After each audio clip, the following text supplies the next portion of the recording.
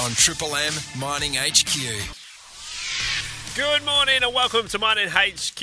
I'm Pablo Miller. Joining us this morning is Chris Lemessier. Now, Chris has lined up Anna Faringa because today is Are You OK Day, and Anna is a workplace mental health expert, author, trainer and international speaker.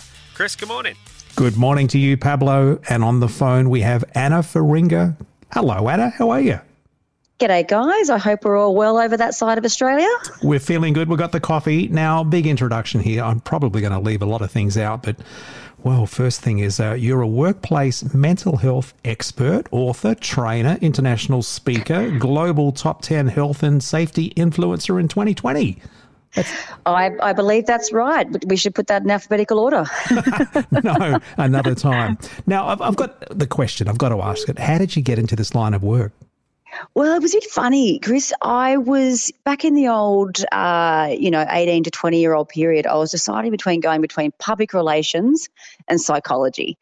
But one's the good side of humanity and one's the really crap side of humanity. So I chose psychology and then sort of spat out the other end into the personal injury sector. So for those that are listening today, working a lot in the space with people that were injured in the workplace and having a look at just how many mental injuries were coming in and just the lack of attention, guidance, priority around what employers were doing to understand the concept and better prevent it. So that's how I branched out. So I worked in the injury management field for about 15 years, and then thought, look, I'm going to break out and do this on my own.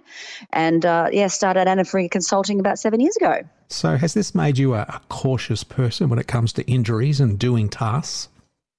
It's actually made me less cautious because, and it's quite ironic, this statement, there is so much caution around the concept of mental health that's why it's not progressing as fast as what it should be. And that's why people don't know enough about it, because it's this dark, deep, hidden, feared piece. But yet, one in four of us now are struggling with some form of mental health or mental illness. So it's, it certainly doesn't make me fearful at all. Now, is there a normal week? Does that exist for you? And what does it look like? And what are the common themes that you're facing? Yeah, look, a normal week, I think with the old, the big awkward, I like to refer to it as, recovering from COVID and, sort of running a business part face-to-face, part virtual.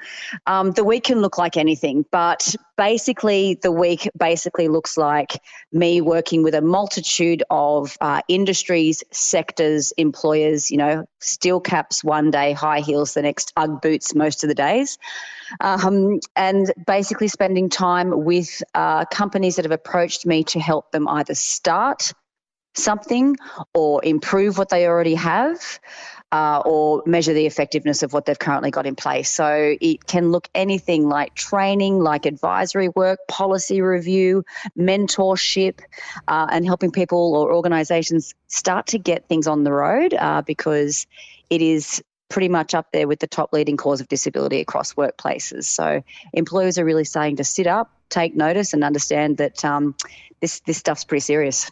Well, there's no coincidence that we are chatting today, because it is Are You OK Day? And you've mentioned... It is. I love what you put on LinkedIn. I'd like you to talk a bit more about that. You said whilst it's great to have this day, there's so much more we can collectively be doing. What's your vision, your thoughts on that?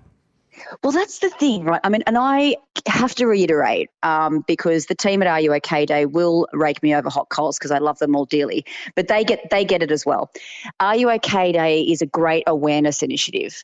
But unfortunately, for the majority of Australian employers, that's sort of where it sits, just on today.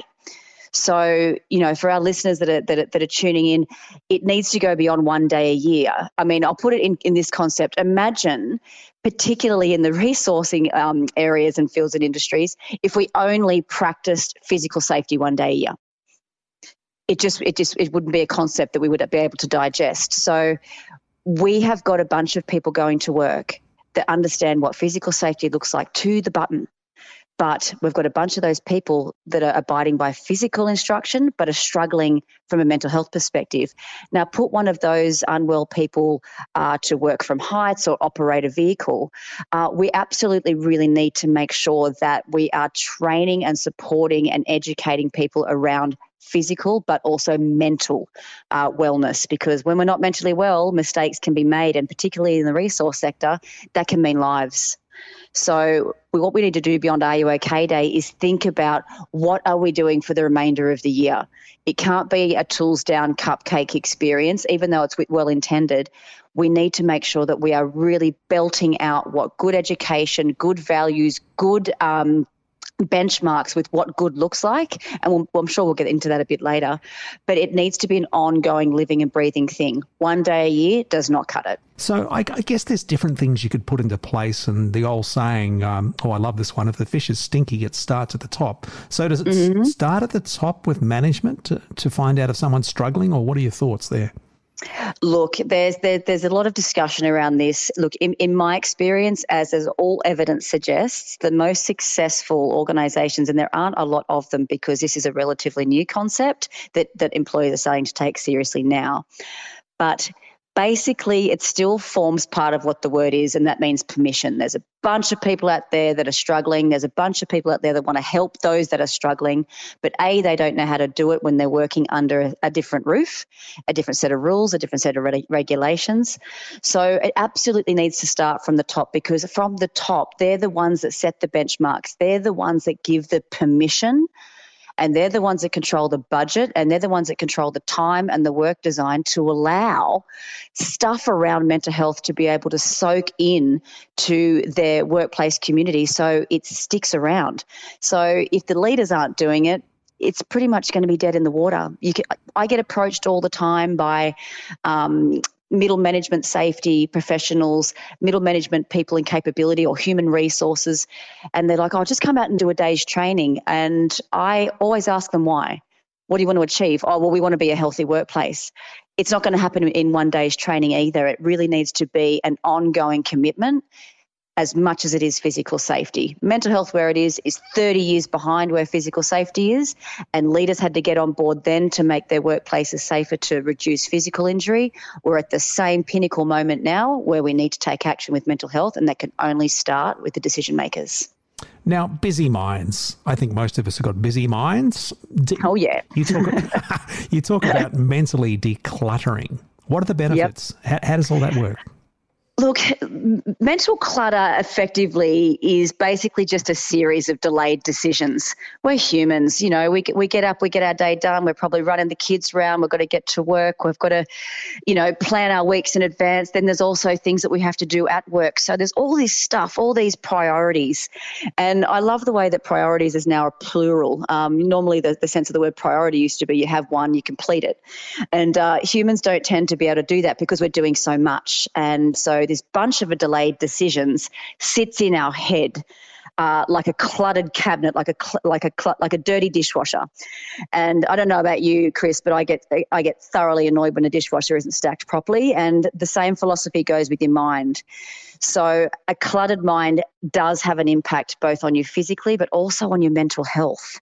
It can absolutely fog your day up and absolutely have an impact on how you feel and how you operate as a human. For the very latest mining news in WA, stream the Mining HQ podcast, available now on the Listener app, LISTNR.